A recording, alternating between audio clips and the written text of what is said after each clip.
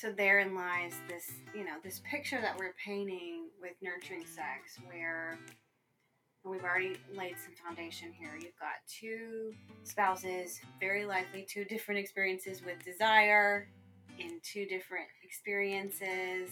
This category lets you have two different reasons that are driving you to make this choice. Yeah, absolutely. Two different sets of expectations about, like what I want to have happen in my body or experience, and what you want to have happen in your body and experience, and letting them both be good and accepted. And it's an invitation away from what none of us want, which is the duty pity category, where there is a heart of nurturing towards the higher desire person. I would actually challenge that, like, the most optimal version of this is that it's actually honoring both people. We are two unique female professionals and friends that have come together to have meaningful conversations and a little fun along the way. Welcome to the Arable Podcast, where curious minds grow. I'm your host, Jenna Mountain. And I'm your other host, Kimberly Galindo. Hello! Welcome back to our 6-part series to fall back in love with your sex life, where we unpack a concept map for a variety of intimate encounters that will help your marriage flourish. This is part 2 on nurturing sex, which I said last week was my low-key favorite. I do think that might have been a little confusing for some people. It's not my favorite because this is where I think everybody should live all the time. It is my low-key favorite because of what it requires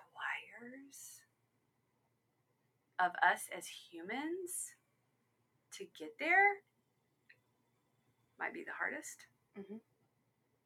Might be the healthiest thing you could achieve. And I actually think makes all the other ones better. So I am so excited about this. Last week we unpacked part 1 on pity and duty sex. Rough. It was a rough episode. Yeah. Hard pill to swallow. Mm-hmm. Because we don't want you to swallow that anymore. It's not good. No. Yeah. We don't want that for any of y'all. This is an invitation to walk out of that season if you find yourself there. So, let's talk about nurturing sex according to the book where we get this concept map from. It is defined as honoring the higher need of one's partner, but done willingly so with various levels of participation and pleasure. Now, as we said last week, we push back on the use of the word need. Mm-hmm. Love what we are getting from this text. Again, we will put links in the show notes so that you can go buy this book. It's a tiny book. It's an easy book to get through time-wise. But that is the formal definition that comes from the book. And I appreciate the author spends some time really unpacking this, because I think this is the category that, in my experience, most couples don't have in their kind of repertoire of healthy, positive sexual experiences. And it is, in my opinion, the most detrimental to be missing. And so this nurturing sex or lovemaking is, I think, nourishing for both partners. It helps nurture differences and hold space for differences in this, I think, in this really beautiful way. And the thought that's coming up for me as I'm describing this is like a lot of other things that you and I teach and talk about, though. I think you could really stop short on the teaching of this and the understanding of this, and conceptually be very shallow, which is not going to get the same results. So you and I are going to spend some time in this episode today and really unpack why we so deeply value the opportunity for this experience, the discipline of pursuing this, the permission to have this be a category of sex in a flourishing, thriving sex life today, so that couples might be able to benefit from this. And again, it's an invitation to shift your experience, your belief system a little bit, you know? And Yeah. I think it's, you know, I've yet to meet anyone that's like, oh, I've heard of this. So it's new for a lot of folks. Some people might be practicing it a little bit clumsily. Mm-hmm. Is that a word? Clumsily? I'm going to use Sure. it. But even those folks, when we start describing it and giving it some parameters and definition, they're like, oh, and it helps them practice this so much better. Absolutely. Yeah. So yes, for sure. I think I have met folks that are doing this. It's probably because again, we don't have definition and you don't have a little bit of a map. I mean, you are fumbling along. I think the first response is or pushback. I guess not response, but pushback again for this one is, well, we both won't have a good time. Yeah, the and assumption that it's going to be fall flat. Yeah, that it'll be. I don't know if I have good words for it. But like a one-sided. I think people then start describing what we've already talked about, and that's duty and pity sex, because they can't fathom again that we could be in two different places. We can be in two different places. Mm-hmm. There can be lots of love and mutuality and deep connection happens here. Connection and even joy and even fun, pleasure and fun. All those things. And there can be two different experiences, two different outcomes that can coexist in the same space. This is where it often bumps up against one of the myths that, like, unless you both have an orgasm and an experience, that was not a good sexual encounter. Right. That myth is often, the shame is often handed to wives, women, you know? Although sometimes men can pick it up. I agree with you. But sometimes it's like her feeling obligated or demanded to have that experience when she doesn't want to. And sometimes that's, I don't know. That one swirls for me. It can be either party that has pathologized that, but sometimes he will pick up the brokenness and go, well, it must be my fault. Yeah, absolutely. And so, yeah, again, we're back to shame's hiding out somewhere, because there's a myth that says, you know, mutual orgasms or the timing of orgasms, or you know, both have to have one. Both have to have them. And many times, women will describe a very sexually satisfying experience with their spouse, and they didn't have an orgasm. And they didn't want one. Yeah, women don't always want one. I am going to put this into the space, and I think there's a wide variety of how women experience sexuality, which again is part of the beauty and the complexity, and we need to allow all the women to be different. But there is a good number of women out there that would tell you that, and we're talking about women who enjoy orgasms. They would be like, do you like them when you have them? They're like, well, yeah, like they feel great, like all the pleasure and the euphoria and all that. And still they would, if given permission to say it, if given the space to find the words, because again, I don't think culture's done that for women, they would say, and orgasms take work for me, like emotionally, mentally, and physically. And so I don't always want to do that every night. Mm-hmm. And I can still feel very connected and have a lot of pleasure if I'm not up for that. Mm-hmm. And I do not think our culture has created space, language, or a category for that. Mm-mm. No, for sure not. So therein lies this, this picture that we're painting with nurturing sex, where we've already laid some foundation here. You've got two spouses, very likely two different experiences with desire in two different experiences. This category lets you have two different reasons that are driving you to make this choice. Yeah, absolutely. Two different sets of expectations about, like what I want to have happen in my body or experience, and what you want to have happen in your body and experience, and letting them both be good. And accepted, and it's an invitation away from what none of us want, which is the duty pity category, where there is a heart of nurturing towards the higher desire person who may want an orgasm and is like, hey, that's where I am tonight. It's what I want. And the other one says, oh, great. Okay, I'm in a different place. And I love where you are.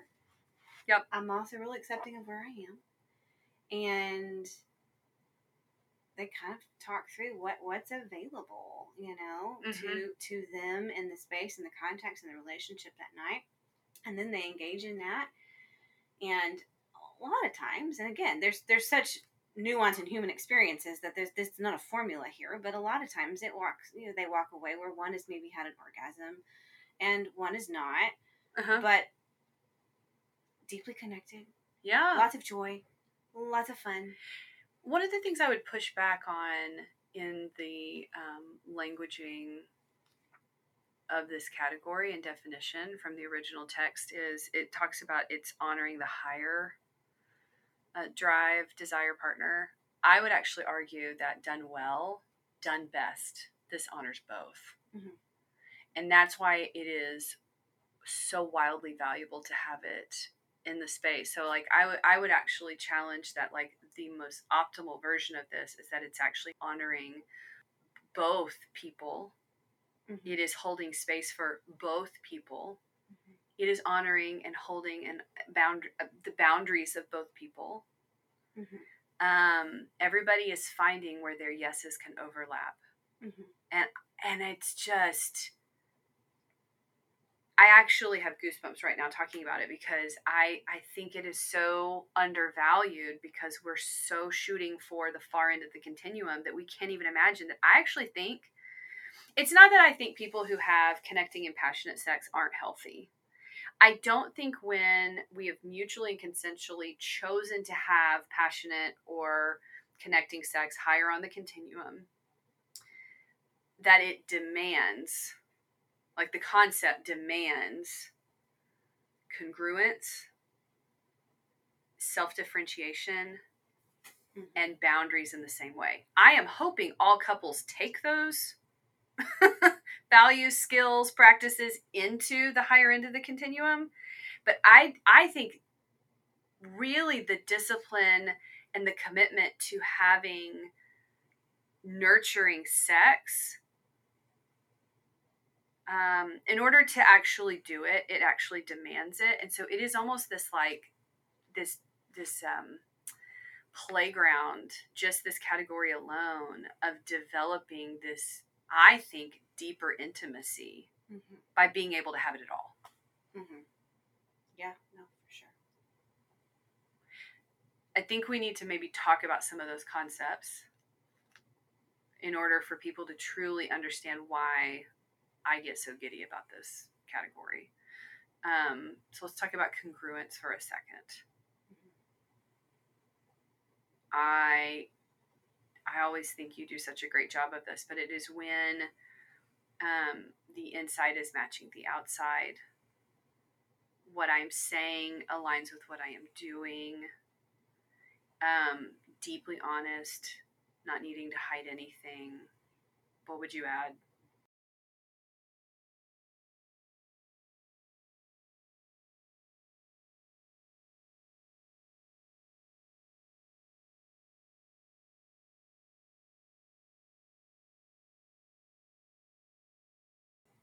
Yeah, I think there's internal, external congruence for the individual, but then also for the relationship. Yes. That I'm congruent, right? What's going on inside of me is being expressed outwardly to my spouse and kind of where I am and the experience, but also within the relationship when both people are congruent, then the relationship's congruent versus I think when we're not communicating and when we're buying into myths or letting scarcity win, then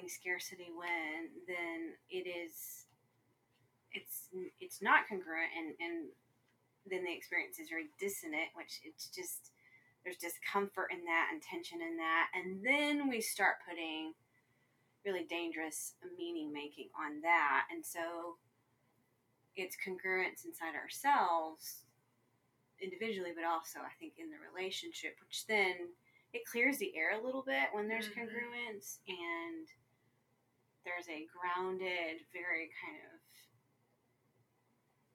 I don't know, it's just a better experience,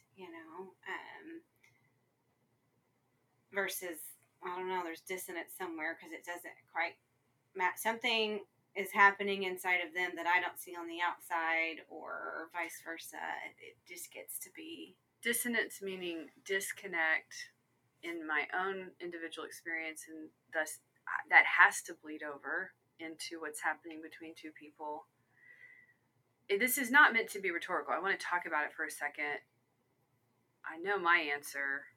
I'm like rolling through the Rolodex of everything I've ever been, exposed to in my studies and training, and trying to think if there's anything that would disagree with this. But like, do you think that we can truly vulnerably connect if we are incongruent? Mm-mm. No, I don't think we can. I don't think so either. Vulnerability is the ability to say, hey, the inside matches the outside here. And here's what's on the inside. And here's what's on the inside. Which is very congruent. And I ask that question because, again, as we move up the continuum and create this category that is stepping above pity and duty sex, I think what happens, to revisit last week's episode just for a minute, is we can't allow someone to be honest about the fact that they are different in this moment than us. Mm-hmm. You can't have connecting sex. And I, even when I work with couples that are focused on like the number and the frequency of sexual experiences, when you start really asking questions and getting underneath like the fullness of what they dream for their marriages and what it doesn't feel good, 9 times out of 10 they're like, well, I don't want more sex if it's not going to actually be like with a human and like connecting. Mm-hmm.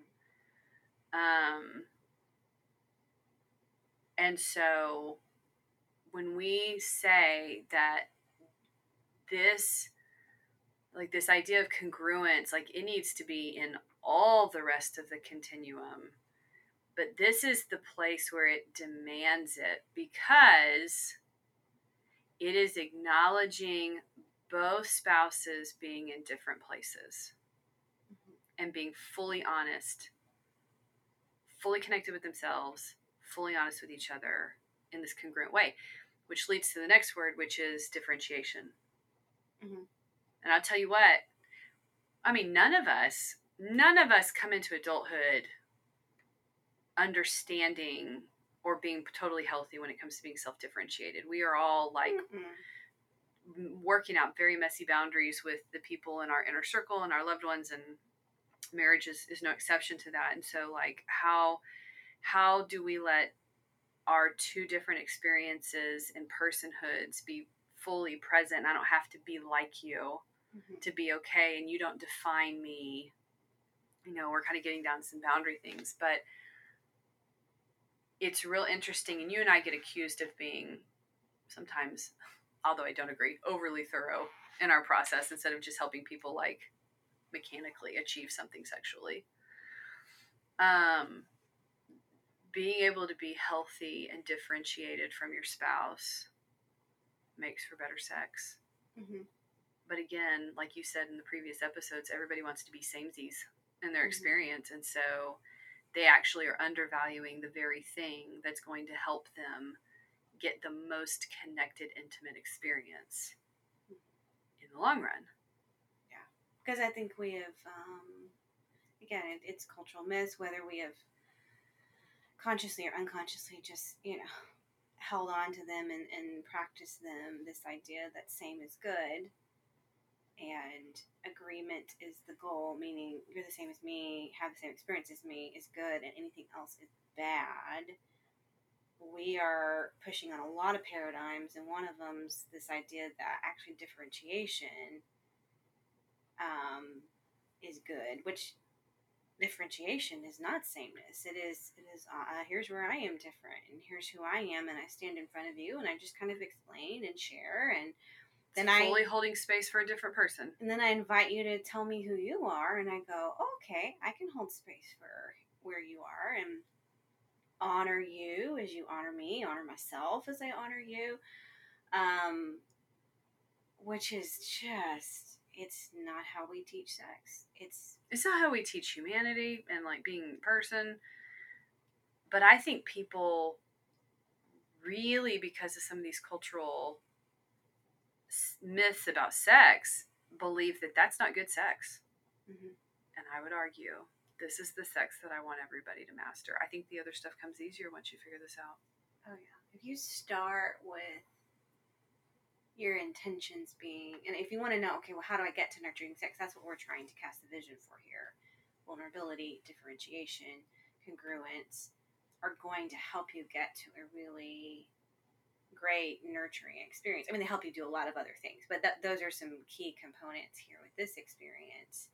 And then you learn how to do all that, and you learn how to have really great nurturing sexual encounters. What it does to all the other parts of your sexual experiences. It's an overflow experience that this gets to be an option on the table, and you figure out how to do it. Again, this is this continuum, and you learn these postures and skills and abilities and way of being healthy in your sex life. It's amazing. It's incredible. I mean, if you can't let someone be different than you, if you can't let them be fully congruent, and I say that like this is even like the just I can't tolerate it, so I pull away. It's not like you can be the controlling version or the abusive version, but it can also just be the like I can't handle you telling me the truth that you and I are not having the same experience right now. If you can't let them be congruent and different than you and hold space for that, you are asking them to show up to sex without their humanity and their voice. If you want to have sex with a human being, you have to allow that person to be different than you. You have to be able to practice this. And this is why I find this part of the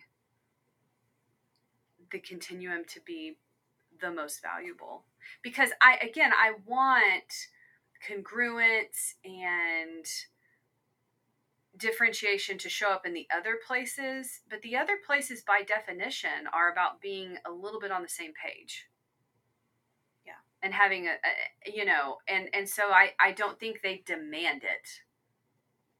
So you may not know. I think when couples figure out how to do nurturing sex, and again, my pushback on the languaging, honor both parties, hold space for both human beings, allow for true vulnerability, I believe that this actually builds trust that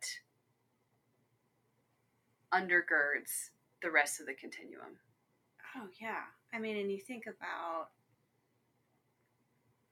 sex in its best context and experience. It is so vulnerable, and it is just like leaning in, and where there is trust, oh my gosh, I can trust myself, I can trust you, we're gonna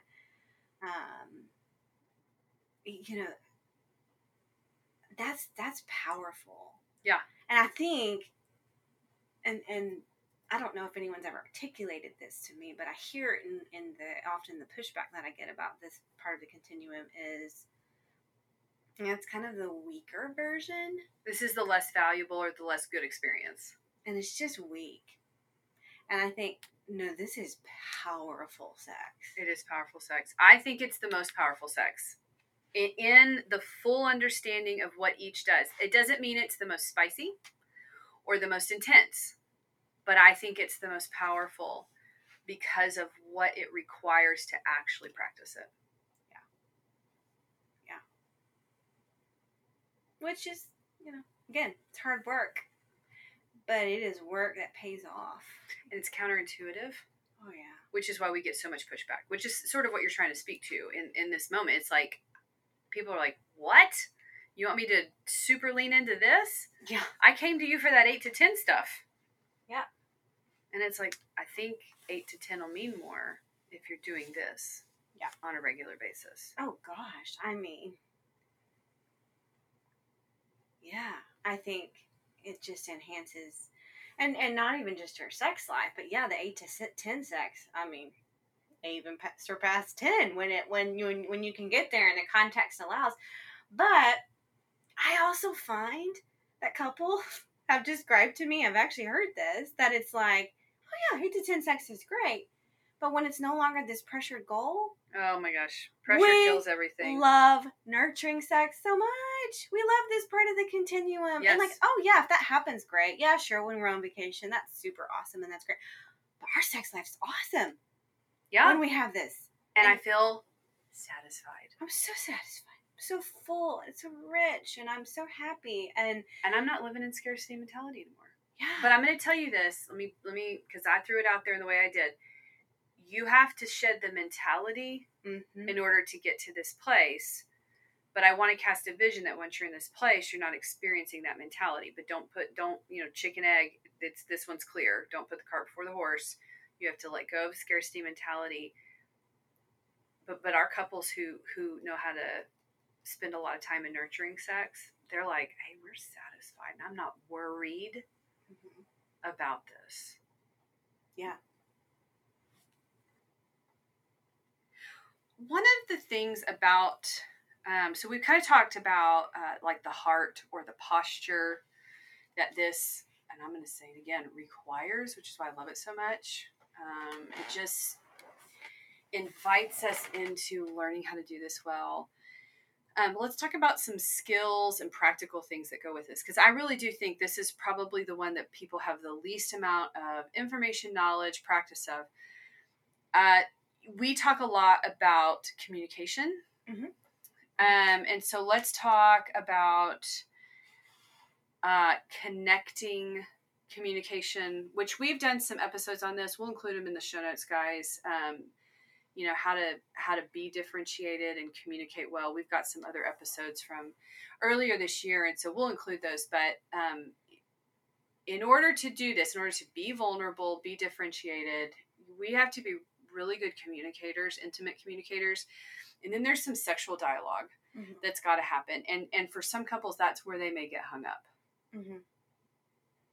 Yeah, so again, go back and listen to those episodes. We're going to talk about some really healthy communication and some I statements and differentiation. But I think as applied to sex, it has all those skills, right? I statements. Yes. I'm speaking for me. I ain't speaking for you. I'm not using you. I'm not labeling you. I'm naming my feelings. Yeah. I'm not labeling yours. I'm inviting and asking and being curious. But as applied to sex, common question is, okay, when do we talk about, and it's before, during, and after. So all the time. It's an ongoing conversation. So again, before, like, I statements, I'm a differentiated person, my spouse may be in a different place, I'm going to check in and be curious and not assume. Hey, before, Well, and if you can't talk about sex, it's going to be really hard to negotiate getting to a nurturing experience, because we're going to have to talk about, this is an initiating deal. And so in order to initiate with clarity, I would really like to have sex tonight. And the other person is sitting there thinking through, how are they going to describe where they're at? It requires some sexual dialogue that, some couples just don't have words at all. Some couples are really afraid to use these terms, language, things. And so I think nurturing requires a lot of before conversation to manage our sexpectations about what's about to happen. Absolutely. And it's probably in a lot of areas, but definitely in the area of nurturing sex, one of the least practiced forms of what most folks aren't talking about sex. It's usually one of the number one problems that we see. Yeah. But we get you talking. Just know, if you come and work with us, that is what we're going to work on a lot. Yeah. Before, And then, we're surprised that we show up and have very different experiences, and it was messy and difficult. And, when you can't talk about before, during, or after, that actually feeds the shame cycle a lot. Because then, because we're not talking about it, all I have available to me is the private meaning making and the story I'm telling myself about this in my head. And unfortunately, we try to practice as a team and as a business and in our own personal lives, like this idea of believing the best about the other person. If you're not dialoguing openly, you're probably not practicing that either. That's just my gut on that statistical probability. But so I'm going to narrate meaning to what just happened. It felt disconnected because we were not on the same page. We didn't talk about it, and we weren't in the same place, which that part's okay.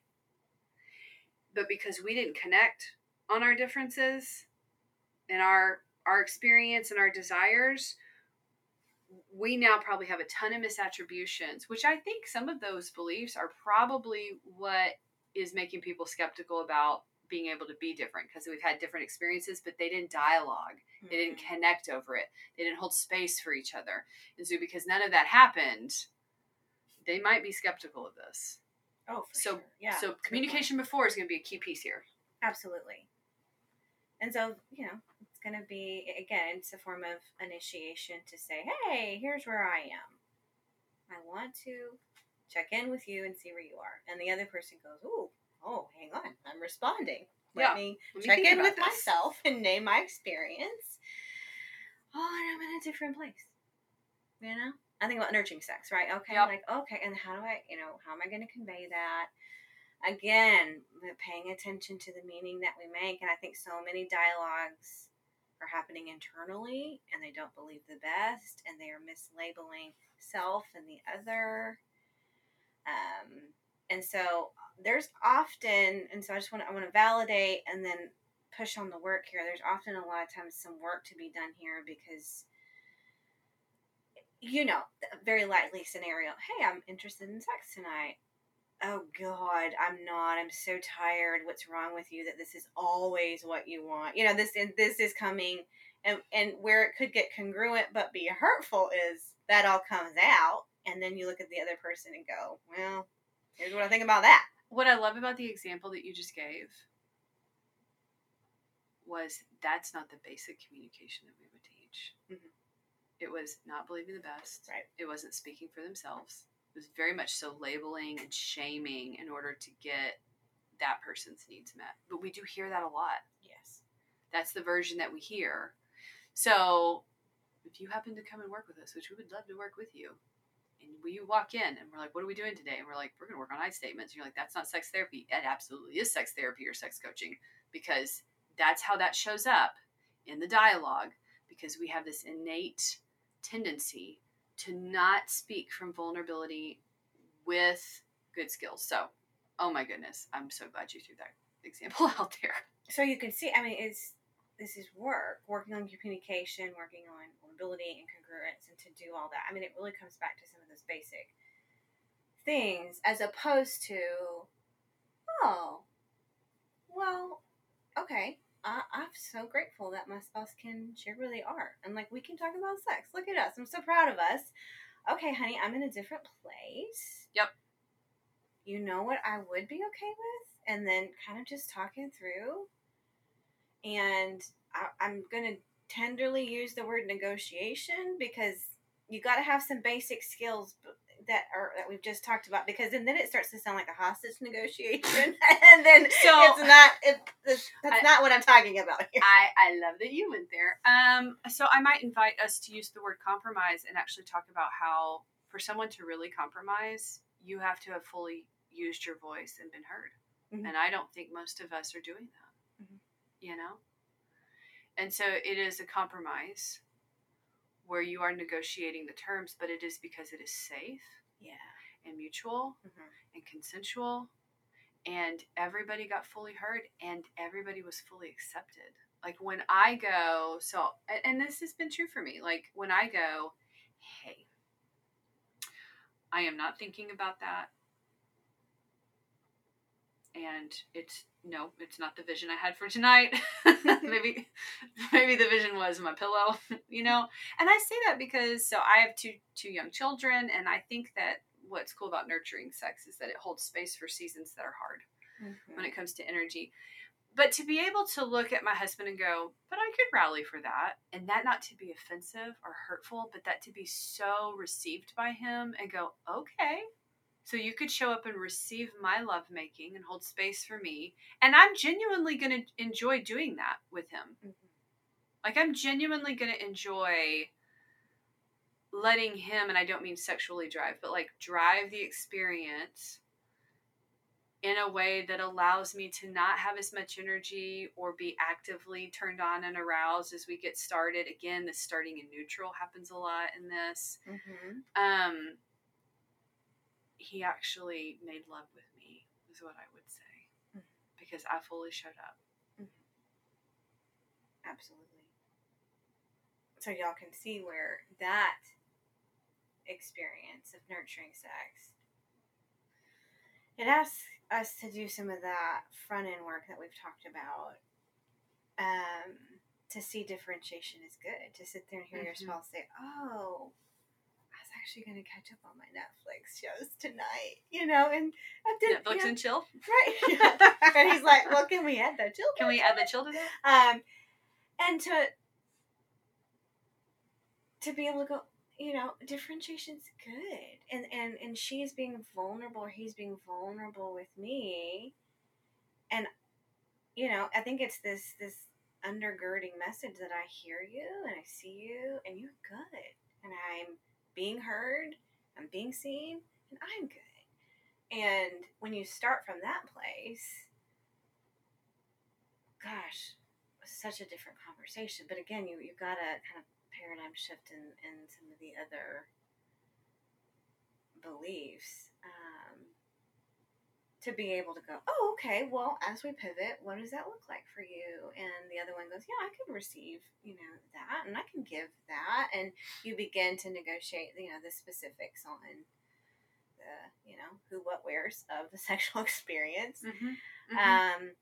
And then have said experience and both walk away going, yeah, I love them and we're connected and that felt great, Yeah.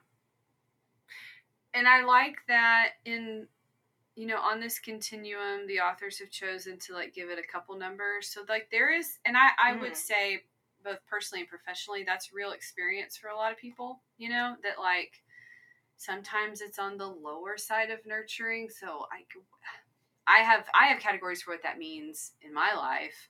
Yeah. And so and I think, sometimes using our examples is helpful. So, I mean, there have been nights I'm an entrepreneur. We have 2 kids. Seasons can be busy. And I have said, I love you. I'm open to receiving. I am up for this. But this is like limited participation, right? Because I am so tired. Like bone tired. Mm-hmm. And there is space for that in my marriage. And there is space for that. And that has been a gift. Because truly, if that is not there, we're having less sex. That's just true, mm-hmm. right? Mm-hmm. Sure. And we don't want to live there. Okay, I'm going to hook back around. I really was going somewhere purposely with this. So let's talk about the sex during, mm-hmm. because the beauty of having nurturing sex as an option on the table, let's remember the last couple episodes where for a lot of people, mostly women with responsive or receptive desire, there's also a dynamic that if we can start in neutral, like Rosemary Basson invites us to consider, that desire and some of that arousal will show up into the process. Mm-hmm. And all of the sudden, you might actually crawl up the continuum. Yeah, and that can happen, right? So it's, just because you talked about something, we've set this, we've talked through everything, now we're going to proceed.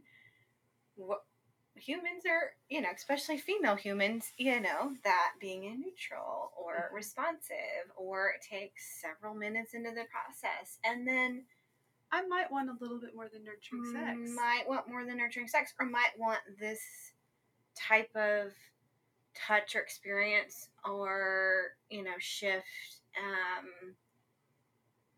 And so you need to, because it's not a rigid formula, and typically when it is, it's not a lot of fun.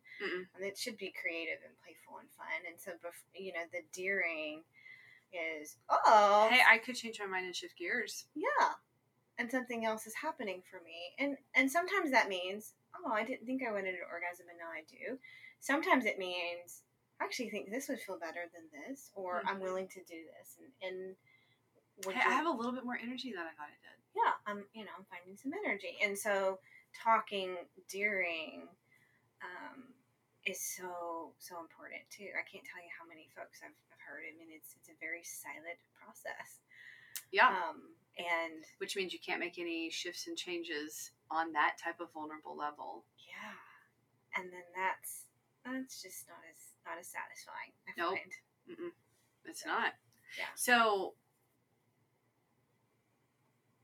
let's kind of recap why this is my low-key favorite.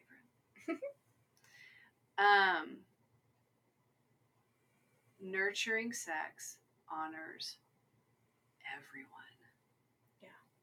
Requires congruence and self-differentiation. Two whole, healthy people being fully vulnerable. I just don't know if you can. I think you can do a lot of sex without those things. I don't think you can do this category. Yeah. And the fact that it invites, and I'll even say demands that, that's a skill I want everybody to have, because I think that makes the rest of it great, and I think it keeps you out of the bottom side of the continuum. It just, like that. I want everybody to have this category, this discipline, and this experience. Yeah. Because I think that's really what's going to help couples deeply get to the intimacy level. And I think it's going to increase frequency, even though that's not what it's about. I think just just the equation playing out, you're gonna have it more. So, yeah, we really, and I think, I don't know, I think these therapists and coaches get this rap of like, you just want it because that's what you're supposed to want us to want, like vulnerability and I statements, and we get all this pushback, right? And I'm really in great fun and jest. I'm great with those conversations. I want your sex life to be something that you love and enjoy. Yeah. Like genuinely have a heart for anyone that works with me. Like, I want that for you. We want people to live in freedom. Yeah, I want it to be free and fun, and it asks us to do these things and do a reframe. And that's going, you know what? A killer sex life is a lot of nurturing sex. Yep. And it's so good. I think this is foundational. Yeah, absolutely. And often overlooked. Yeah. We'll end the show the way that we always do. Always. As we wind down the conversation, curious what your takeaway is as we wrap up. It's just a good reminder. And again, I've been very open and bold about this being just such a big, important favorite of mine. It is that because, like with many, dare I say all things pursuing health, we have to do harder, maybe not what we thought, counterintuitive practices to get to, I don't know, the idealized thing, the best version. Again, we'll get to 8 to 10 sex. We want to skip steps as humans so often, or we only see the success metric as the finish line. And this category of sexual experience on the continuum, I think, is foundational. And I think that mimics a lot of other coaching, mental health, adult development things that I'm aware of. And so it's like, I hope people hear this and really are able to do the hard work and lean in. And I think it'll be worth it. So, yeah. What about you? What's your takeaway? Very similar, that the work is worth it. It's not just for the sake of like, well, now I can make a nice statement and be vulnerable. Check. The gift that we get when we do the work is abundant and powerful and bleeds into every part of our individual marital lives and our sex life and all of it. And it just, gosh, it leads to so much flourishing. And I just really want that for everyone. Me too.